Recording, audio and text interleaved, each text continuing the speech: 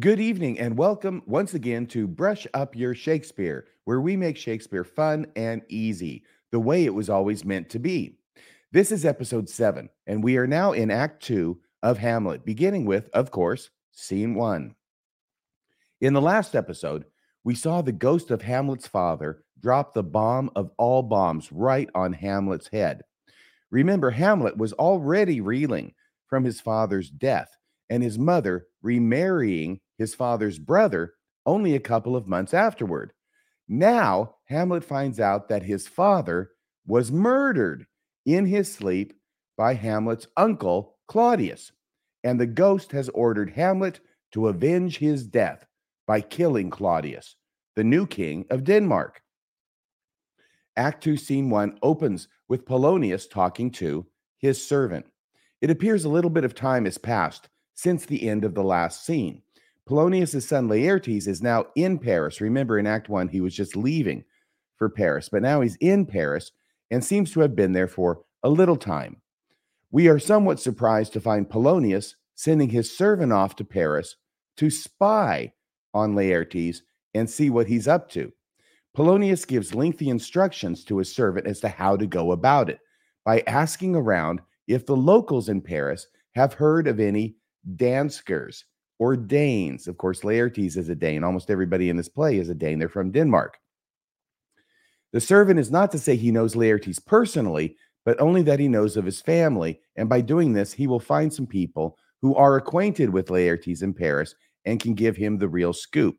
But the servant is not to ask direct questions. He's to ask indirect questions. And specifically, in order to get the true story about Laertes, Polonius tells his servant to claim he knows of Laertes in Denmark committing all manner of bad acts, including gambling, carousing, and even visiting brothels.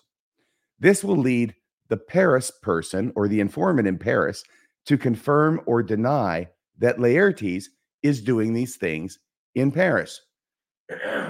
Excuse me.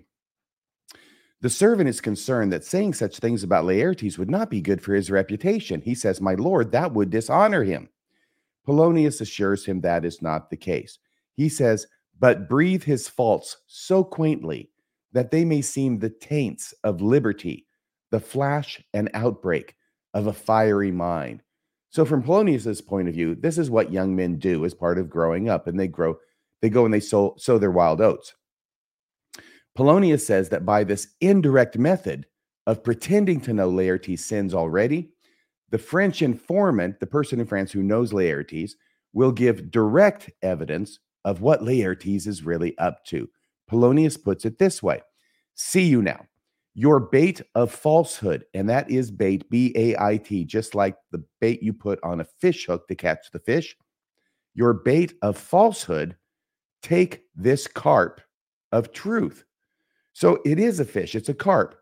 Your bait of falsehood about knowing about all these sins will catch the carp of truth as to getting those sins either confirmed or denied, that that's what Laertes is doing in Paris. And he says, "And thus do we of wisdom and of reach." And reach means comprehension. He obviously thinks he's wise. Here he's saying it out loud. "And thus do we of wisdom and of reach, with windlasses and with assays of bias." Now, windlasses are roundabout paths, and the assays of bias are basically saying that he knows about these sins already. That's the bias. "By indirections, find directions out."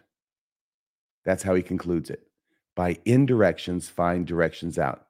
This is what Polonius is about. He finds out things by being sneaky, by being sly, by being indirect. And that's what he's telling his servant to do. At this point, and I apologize for being a little bit hoarse. I'm sorry, I'm a bit under the weather right now. But the show must go on, right? At this point, we have to wonder, what is up with Polonius? He seems to believe he is extremely wise. He even just said so. But is this plan to have a servant go to Paris to spy on Laertes in this manner a wise plan? Even his servant seems to sense as much, but will do as he is told. We will see more spying and sneaking from Polonius later in the play. And as fate would have it, his spying ends up getting him into a lot of trouble. In fact, his spying ends up getting him killed. But we'll come to that when we do. Excuse me. And what of the Polonius from Act 1, Scene 3, where he gives that wonderful speech about neither a borrower nor a lender be, and about to thine own self be true? Maxims that are so well phrased, they live on in our modern day language over 4 centuries after they were written. Is Polonius not a wise man to have such phrases at his fingertips? What we are beginning to see in the first scene of the second act is that Polonius is not what he seems. He does not practice what he preaches. In the words of Ophelia, he does not reck his own reed. Remember that one? It means he does not heed his own advice. What Shakespeare has done with Polonius is give him a beautiful speech in Act 1, showing how wise he seems to be. And now in Act 2, we're starting to find out Polonius isn't as wise as he seems to be. And he is in some ways a hypocrite. Because this scene involving Polonius and his servant doesn't do much to advance the plot of the play, it is often cut when producing the play. But what Shakespeare is doing here is not so much plot, but character development. Shakespeare is showing us Polonius's true character and how his true character diverges from how Polonius represents himself, and in some ways, perhaps from how Polonius sees himself. Remember how Hamlet believes himself to be one who will respond swiftly to the ghost's call for revenge, and yet that is not who he actually is, because that's not what he actually does. So Polonius believes himself to be wise, and yet that is not who he actually is. And so are we all, to one extent or another.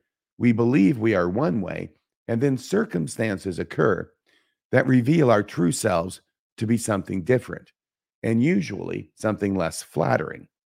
As the Scottish poet Robert Burns put it, "Oh, the gift that God could give us to see ourselves as others see us." And yes, that quote has been translated a bit from the original Scottish. But before the scene ends, I apologize. But before the scene ends, and after the servant has left, Ophelia enters with distressing news for her father Polonius. And this news is about Hamlet. You will recall Polonius strictly admonished Ophelia to have nothing more to do with Hamlet, that even though Hamlet has sworn his love to Ophelia and given her many gifts, Polonius is certain Hamlet just wants to use her and then throw her away. But what Ophelia describes makes Polonius change his mind about that. Ophelia describes an encounter she just had with Hamlet. Hamlet spoke no words to Ophelia. His clothes were all disheveled, and he seemed to be in great emotional anguish. This is what Ophelia says: "My lord, as I was sewing in my closet," and closet just means your room, your chambers. Excuse me. Lord Hamlet, with his doublet all embraced, that means unfastened, no hat upon his head, his stockings fouled or dirty, ungartered, he doesn't even have his garters on, and down jived or jived to his ankle. And that means like a prisoner's chains, which are jives. So his stockings are dirty, they're ungartered, and they're down to his ankles. That must have been quite a scene. Pale as his shirt, so he has a white shirt on, his knees knocking each other, and with a look so piteous in purport, as if he had been loosed out of hell to speak of horrors, he comes before me. This is how he looks when he comes in to see Ophelia. This last bit is ironic because Hamlet's father had actually been loosed out of hell to speak of horrors.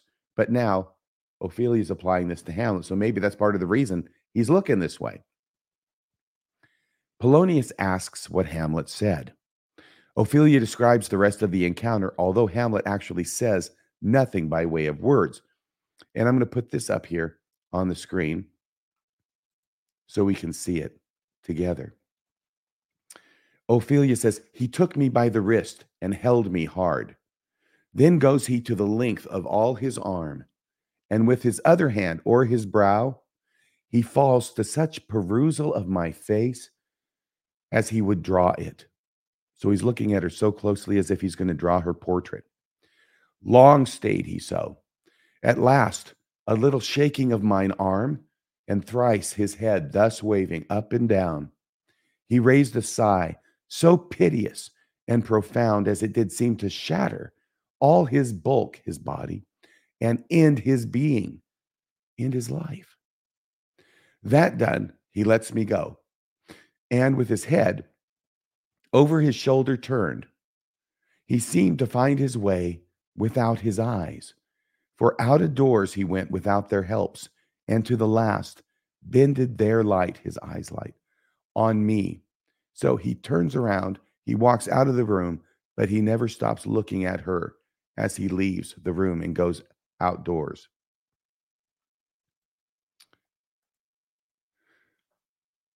Polonius believes this is because Hamlet is actually in love with Ophelia.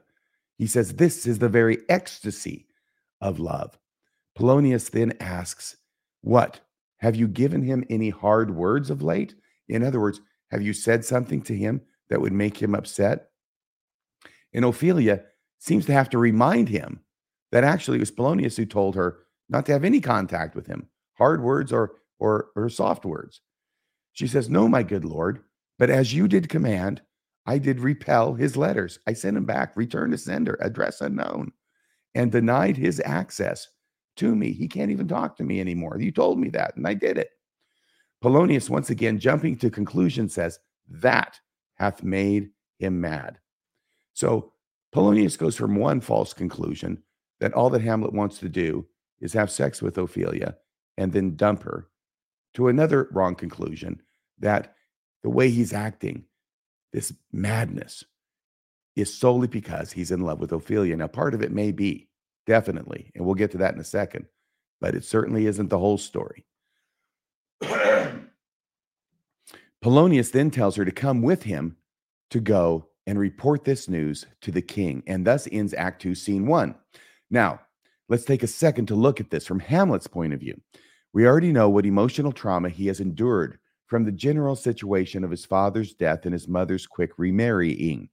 We already know Hamlet's emotional trauma has been increased by having the ghost of his father tell him he was murdered and crying out to be revenged. But now, on top of all this, his girlfriend, the love of his life, Ophelia, the woman he is crazy about, suddenly and without warning cuts off all communication with him. Any one of these things would be enough to challenge a person's sanity, but all of them together? We know Hamlet told Horatio in the last scene that he would put an antic disposition on, that he would pretend to be mad, out of his mind. But he seems to be going through enough turmoil to actually be mad. I tend to see Hamlet as a method actor of sorts, and this is the character Hamlet in the play, as a method actor of sorts. He is going to act as if he is mad, and he is going to use all these emotional traumas that he's been suffering in order to give a good performance. He's going to use it.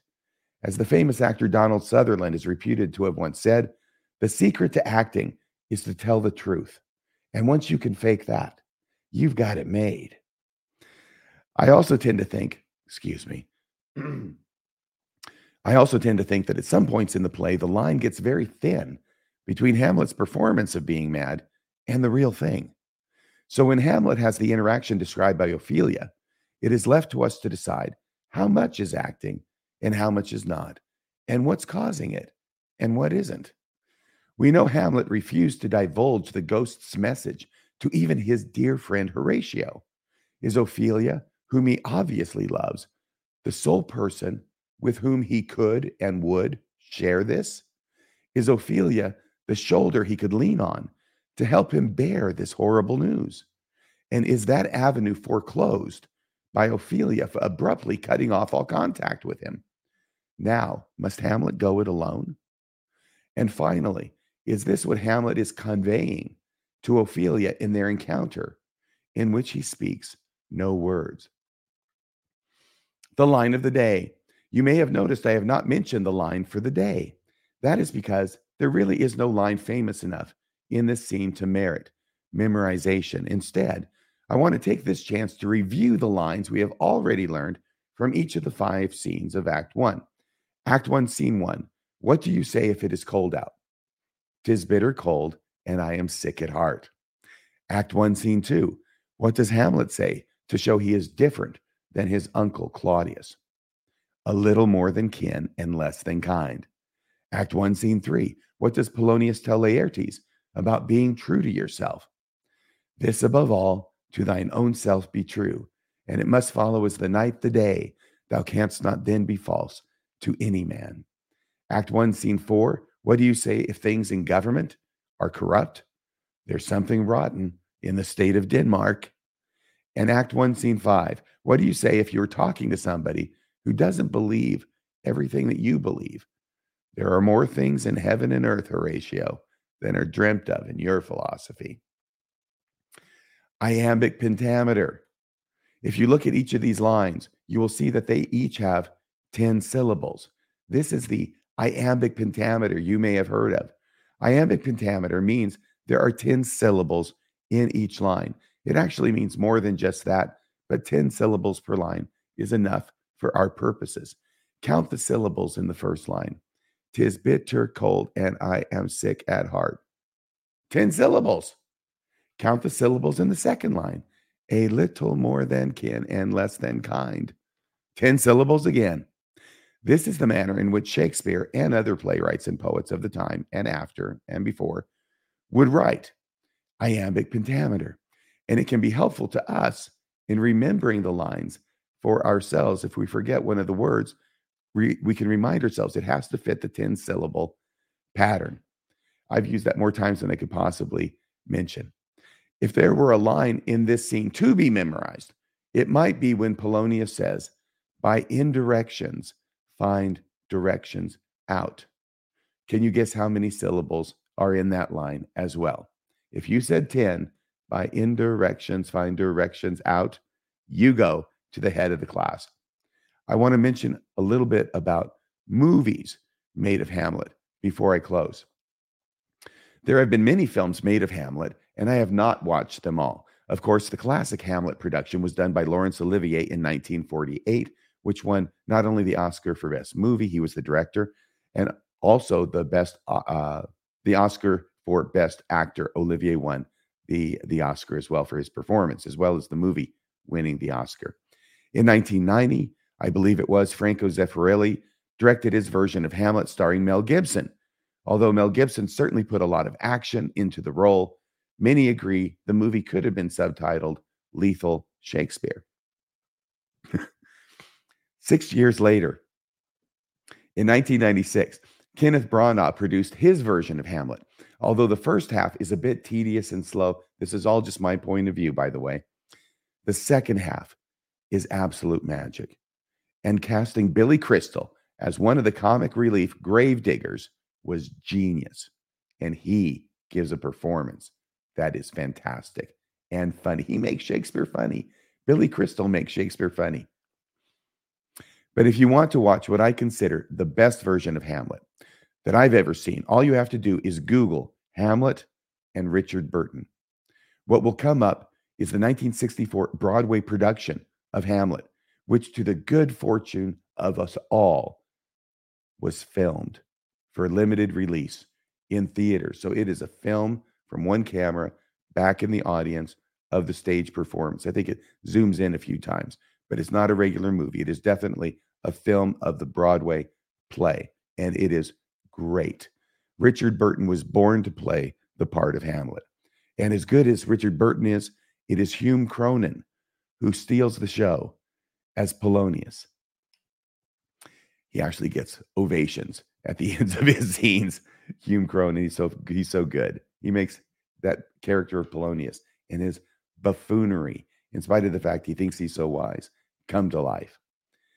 And you can watch it anytime you want on Google for free, on YouTube for free. Well, that's about all for tonight. Remember, please hit like, please hit subscribe, please leave a comment below as to your thoughts and ideas. And if you would be so kind as to donate to this program, please go to brushupyourshakespeare.org, click the donate button. There are different amounts that you can click to make monthly donations, recurring donations from $5 on up, whatever you can afford. Your contribution will keep Brush Up Your Shakespeare coming to you on a weekly basis. So thank you so much for joining me in this show. I look forward to seeing you next week for Act 2, Scene 2 of Hamlet. Until then, we will continue together to brush up our Shakespeare.